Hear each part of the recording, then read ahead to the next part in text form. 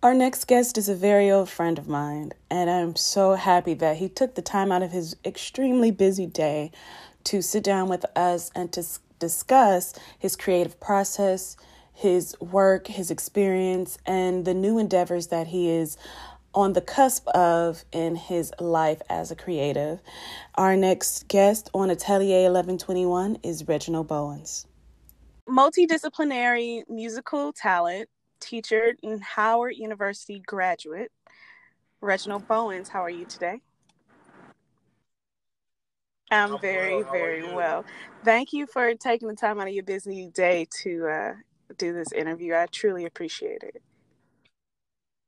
Thank you for the invite. Um, my first question is Afro Blue and the sing off. I just want to get this question out of the way because I'm sure this will be the question everybody wants to hear, but this is not what we're here for. So we're going to just ask this question first.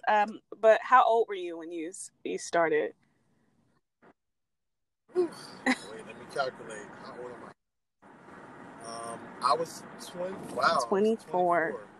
24. What was your expectation of what it would be versus what it actually was? So I went into the whole competition experience kind of green. Didn't really know much about what I was getting into. I just knew it sounded cool. I'd be on TV singing with my friends. And so once I got there, it was like, it was definitely eye opening. A lot of networking opportunities, people that I'm still very Mm-hmm. connected with. Um, it really introduced me to a complete genre. I mean, of course, we know what acapella singing is because of our background, but this whole acapella genre that's driven by Mm-hmm. pop music, that was something that was completely new to me. So that was really cool, and I've had some amazing opportunities as a result of being on the show. Do you feel like your studies in school prepared you for your experience and how competitive it would be and how difficult it would be to be on that show and the things to come? Absolutely. Just so when we were on the show, that was right after I had graduated. So I was fresh out of college. So I pretty much remember stuff that I was studying at that time. Um, but yeah, it definitely prepared us. I was a jazz studies student, music business, jazz piano, and I was the music director of the ensemble on the show. So I mean, we had moments backstage where, well, we would say we would perform for the producers, and they would send us backstage and say, "Hey, we need you to tweak this a little bit, make an adjustment." And literally, I would go backstage for about 10, 15 minutes, write something up real quick, no keyboard around, and then have to teach it to the ensemble. And this is in the same room where all the other, you know, almost 15 groups are in the same room. So it's a lot of, noise and things of that nature, but it kept me on my toes and taught me how to write fast. So I really like that about it. So, do you hear the arrangements in your head before you even begin? Like, do you know? Are you quick on your feet to know where it's going? It kind of depends. One thing that one of my mentors taught me was to always pray first. I know it sounds cliche, but it's literally the thing that helps me with anything that I write. Pray first, and usually that gives me something right away. It can be influenced by some other music that I heard, but um, those ideas, they may come to me in that moment, or I may have an idea and write it down on a piece of paper, come back to it later. But yeah, it can come fast. I mean, on the show, I kind of had no choice. I just had to go for it and try stuff out, even if I thought it was going to be crazy. But I learned to just try. If it doesn't work, it doesn't work, and you do something else. So you said it was be cliche, but on this podcast, it's not cliche. We talk about things like that all the time, connecting to the divine and God when you do the things you do, and on your journey, especially through your artistic journey, and connecting to that source is extremely important because that's where we get all of our creativity and all of our blessings. So with that question, I have to ask you, how many instruments do you play? I honestly do not know. So my main instruments are, of course, voice, piano. Those are my two primaries. And then I also study formally flute, trombone, and saxophone.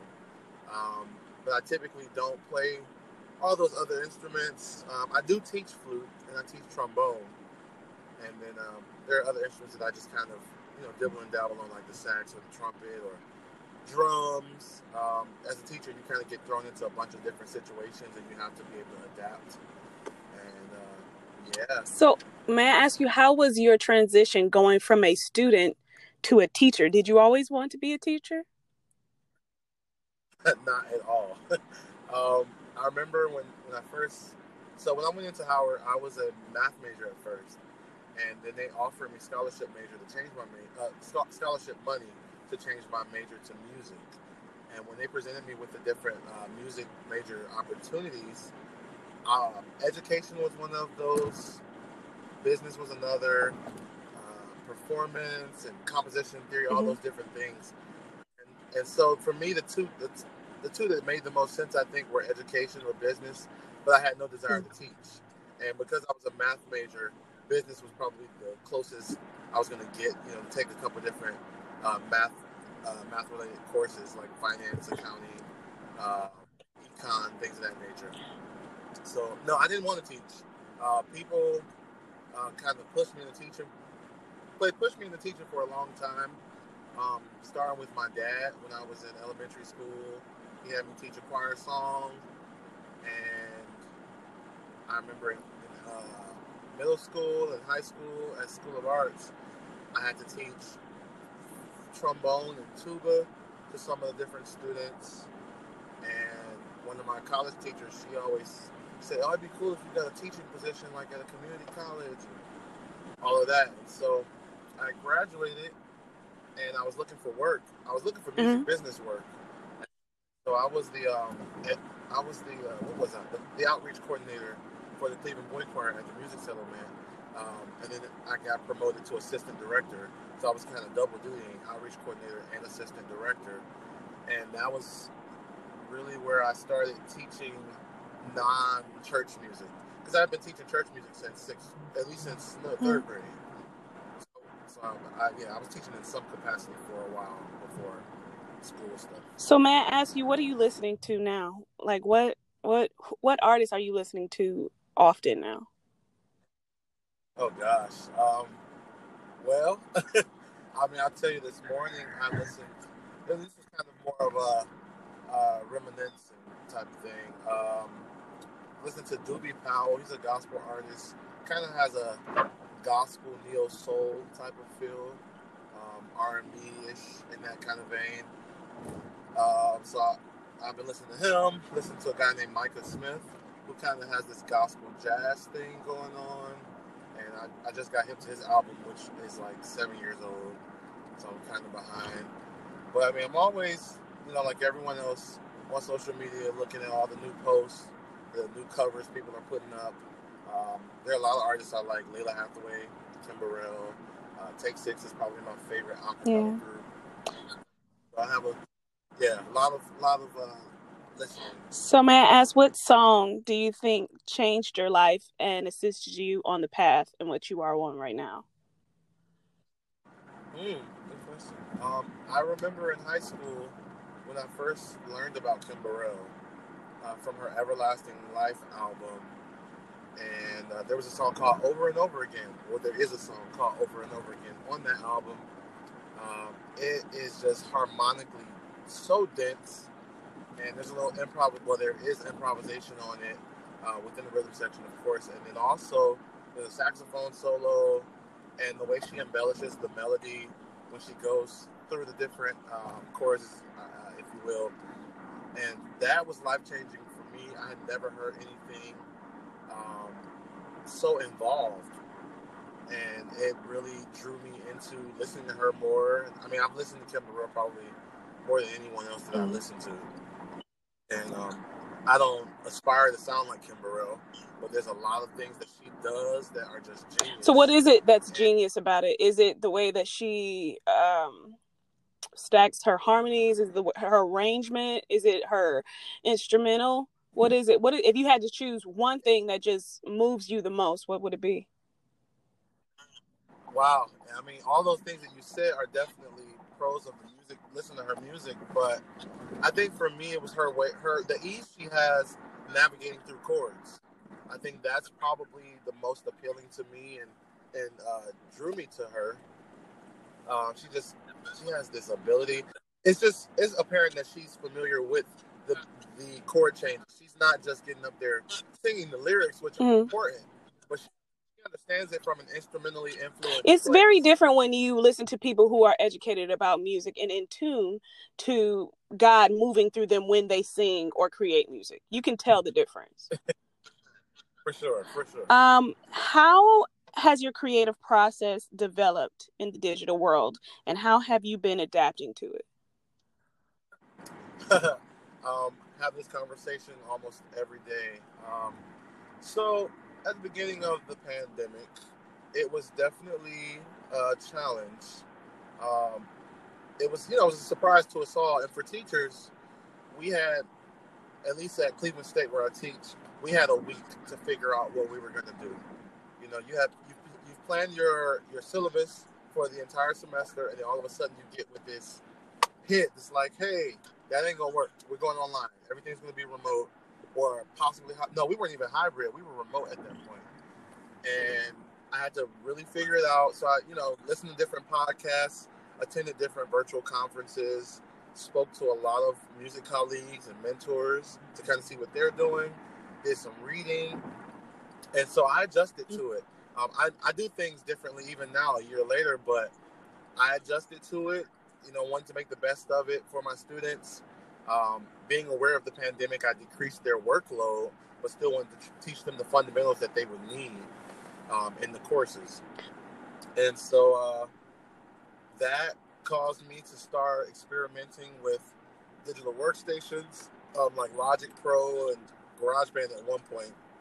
And so I got into audio editing and engineering and little mixing and just all of that stuff, plus attaching it to video and combining all the videos, doing the kind of Brady Bunch video thing.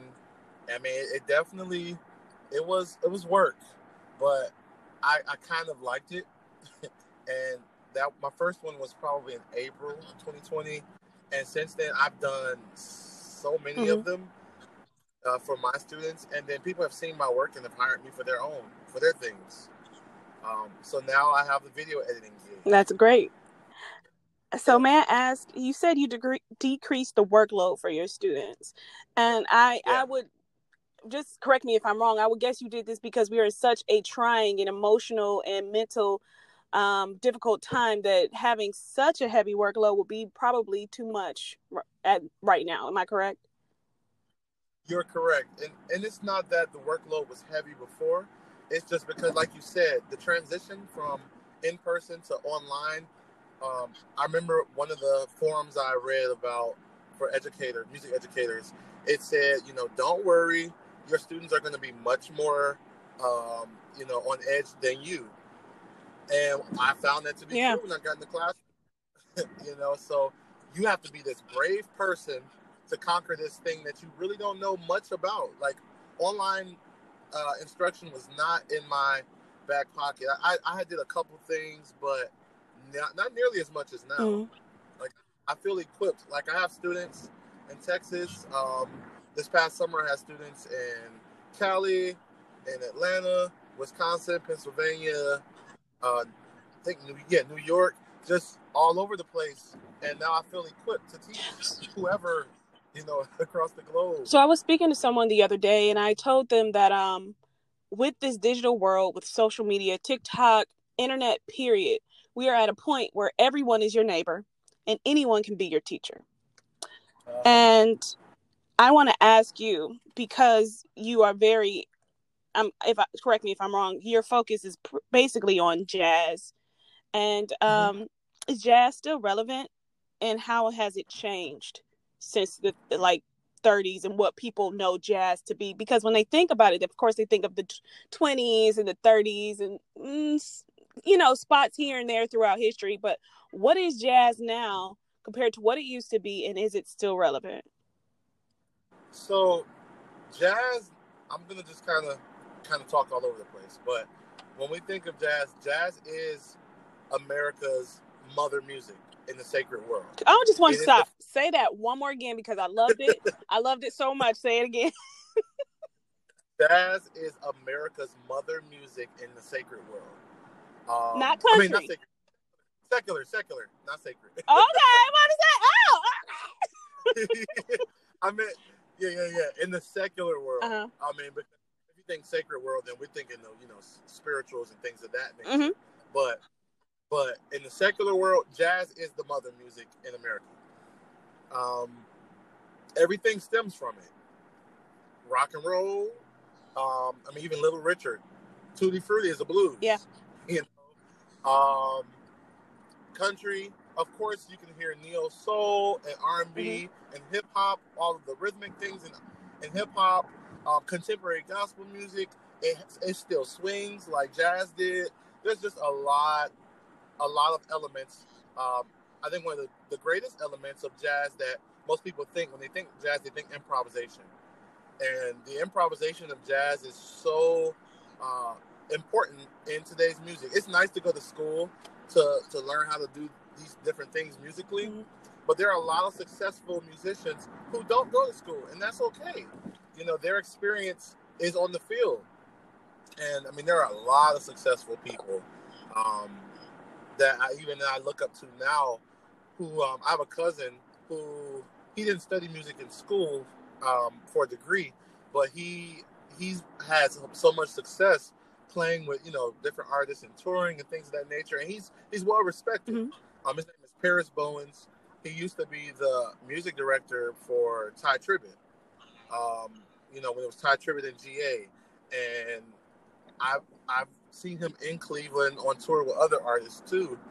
But he's become so equipped for that. I know there's a guy from Cleveland named Leon Turner, one of my favorite musicians, and he's the MD for Gladys Knight. And he didn't get a degree in music. He didn't need it. He had the experience. He did the homework. He did the research. And so I always tell, because some students, some people, how do I want to say this? Take your time. Take your time. People think they think formal education is the end all be all, and it's not. Thank you. Especially for artists.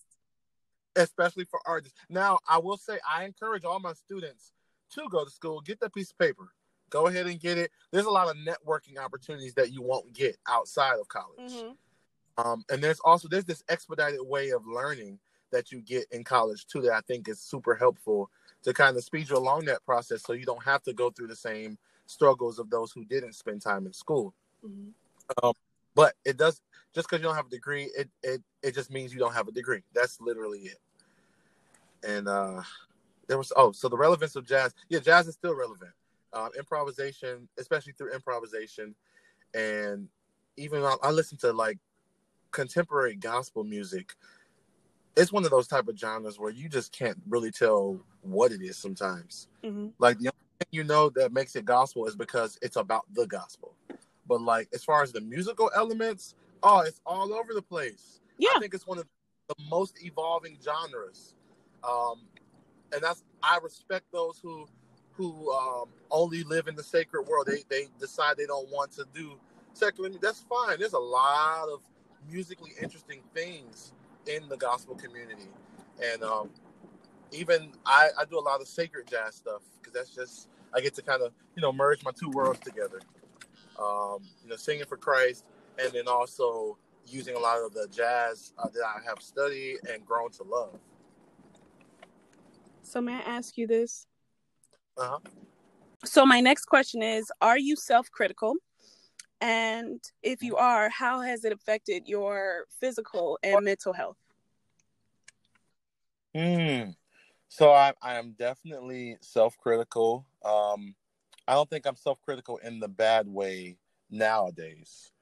I'm pretty sure, like most artists, I was in the bad way before. And some of that could have just been based on being influenced in school. I went to an amazing art school, but we were taught, to be constructively critical, and sometimes just Yeah. critical.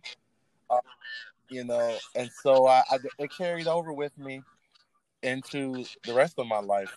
But I remember on the sing off, there was something that I heard that I didn't like, and I might have even become judgmental or something. And one of the young ladies in my group, she told me, she said, "Reggie, don't be a snob." And that stuck with me until this moment. Um, it just kind of helped me to be more accepting of other people's art, even if it's not my preference, but just not even accepting, but being respectful. Mm-hmm. It doesn't mean I have to, listen to your music all the time or anything of that nature, but it also means I'm not going to speak negatively about what you do. Art is art. Mm-hmm. Art is unique to the artist. And as far as mental, I'm trying to think. Because even nowadays when I teach my classes, we we do master class for the different sessions we Mm-hmm.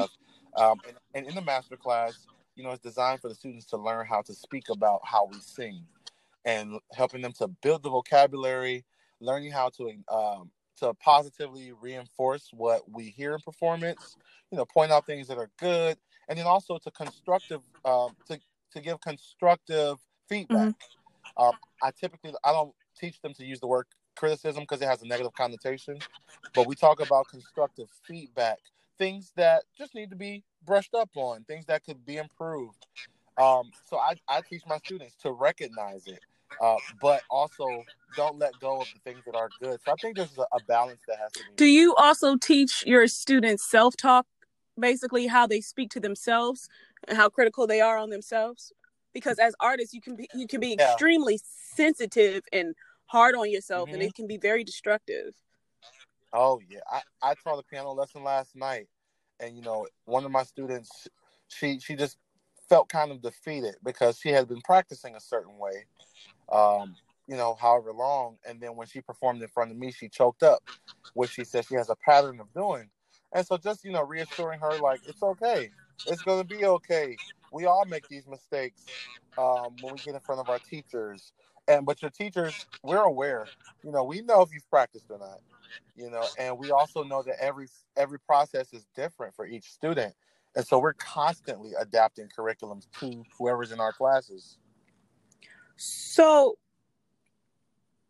for those who are walking in their passion, you yourself, relatives, and very close friends, because of course people like us, we surround ourselves with artists.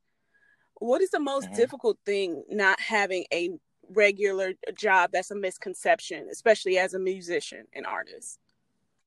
Oh, I think because this might be biased, but I don't care. I think there are a lot of people don't consider our work to be a job. They think it's only a God-given talent, and that you don't have to do anything beyond that, or it's a hobby. Mm-hmm. Uh, they don't see the value in. I mean, even look at a lot of the school districts. When it comes to budget cuts, what's one of the first things to go? The Arts. arts program. Mm-hmm. Never sports. But not sports, because that's going to bring money in. But they don't realize how much art brings in money. There's so much positivity that comes as a result of art in the classroom. There's been research study after study just about the positive effects of music on the brain and other art forms. So it's unfortunate that our society is still in that, they're under that mindset. Some people, I think, they think maybe because they don't like their own jobs, they see it impossible to have a job that you really like. Yeah. Also, it's like, how do I say this and be nice about it? We're in an age now where people are realizing how important art is because it's so authentic and it develops the mind. Major companies are looking for creative people because, billboard design, media, entertainment is a very important part of people's brands now. And if you don't have a natural ability Mhm. to do that, you're left behind. Yeah. And they've taken the music and stuff out of schools, especially Black schools, not realizing that no matter what, we were going to be creative. And Mhm. especially with AI, that original music, that original piece of art is priceless now. Uh-huh. And that goes into my next question was, what was a artistic moment that was priceless to you, that changed your life, that opened your eyes to the possibilities of what music and art could be? Ooh, that's a loaded question. Yeah. Um, We ask real questions on this podcast. One of the most life-changing musical moments for me. I'm trying to think of like the one instead of just giving one.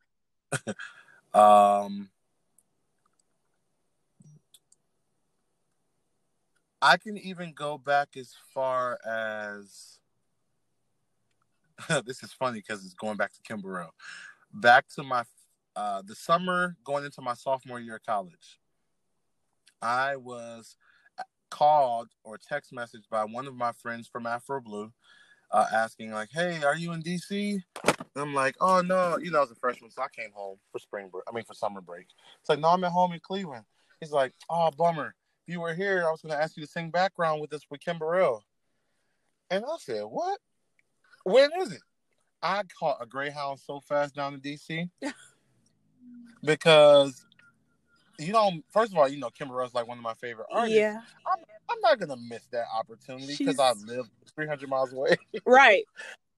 And so I went on down there.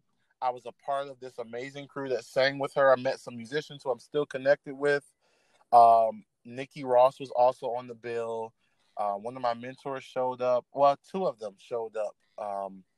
And it was just like, wow, I could really do this. Like, I am 19 singing background for one of the best gospel artists ever. And so I think for me, it was eye-opening. Like, oh, I really can do all things through Christ. Yeah. So I mean, that was a life-changing moment for me. I think another one was singing with Bobby McFerrin at the DC Jazz Festival in 2011 and 2015. Okay. Yeah, Afro Blue did a reunion show with him in the DC Jazz Fest in 2011, and he wanted someone to come down and sing a duet with him. And they all called my name, like, "Oh, Reggie, you should do it. This is your chance." And so he called me down, and we sang a little bit. Super, super fun, overwhelming with happiness. And then when I was in grad school in Indiana, he came up there for a show, and because I was a grad student, they had me be one of his chauffeurs, driving him around the city. So just getting to spend time with him in the car, and oh man, I mean, he would have conversations with me. At one point, he told me that to pray for him, and he said, I know you're a man of faith," and I don't know how he knew this, but he said, tell your church to pray for me. And we talked about a lot of other things about being in the moment, and that was another life-changing experience for me. So, may I ask, when did you realize that your talent had the ability to move people and change people's lives? I think I probably realized it in my teenage years, maybe. Or maybe,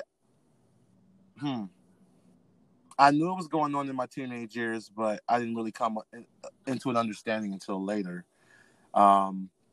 Just even in church, just seeing how people are affected by the music, by the worship that's going forth, and the lyrics and the encouragement.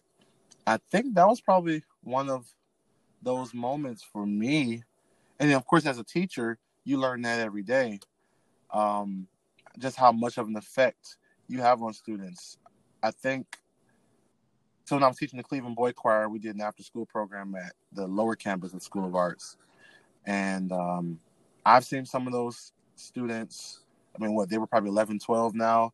That was 10 years ago, roughly. So they're in their 20s now, and sometimes I just see them on the streets and they still remember me. Oh, Mr. B, what's up? Or some of them, stay connected with me and reach out to me for recommendation letters or, it's, I didn't realize how much of an effect that had on them. It's always interesting to learn how you have an effect on people. And then, because they just come out of nowhere and for me, come out of nowhere and start talking about how they've been affected. And it's like, it's touching. It's like, wow, I didn't realize that, I was just doing what I believe I was called to do. I didn't, so yeah. So may I ask, I don't know if you know, but for this podcast, we just like to, give people their roses, their flowers, and let them know how much we appreciate them, how much we believe in them, and how thankful we are to know them and have them in our lives, or in the past or currently, and that we see what you're doing, and that we're rooting on you. So my next question is, what's next, Reggie? What are your aspirations? What's coming up next for you? Well, there are a lot of things I want to do. Just about timing at this point. Mm-hmm. I am currently looking into graduate schools again to get my terminal degree. And I'm just praying about which one is the right, direction for me. Hopefully I'll be starting in the fall. We'll see. But Mm-hmm. I have received one acceptance letter so far to one of my top schools. I won't say it just yet because I haven't made the decision. But Okay. so there's that. I also own a plant-based catering company, and so I've been really cooking a lot. Like I'm actually in the parking lot at Costco because I'm picking up more ingredients. So that's been kind of booming, especially as of lately. I want to record my own music. I have been recording. I did a virtual show last week. Mm-hmm. And so I've been recording stuff on my own, which has been cool because I now have the gear at home. As a result of the pandemic, speaking to a couple of my industry friends, they said you should invest in it because if you have the gear, you'll get the calls. Yes, you will. And you know what, Reggie? I'm going to put this out right now. If you need a production team to record your sessions and help you process them and put them on YouTube or any platform that you would like, please don't hesitate to contact me or Yasmin Lawler, and we can make that happen for you. Thank you. And the turnover time is like 72 hours max.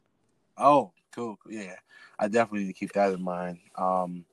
Yeah, I want to record for sure, like record my own project. It like I said, it's a matter of timing now, and really just doing it. Yeah, it's just doing it. You know what? You don't even have to have everything you need. Right. You don't have to be perfect. You just need to put it out. Mm-hmm. You just need to just do it.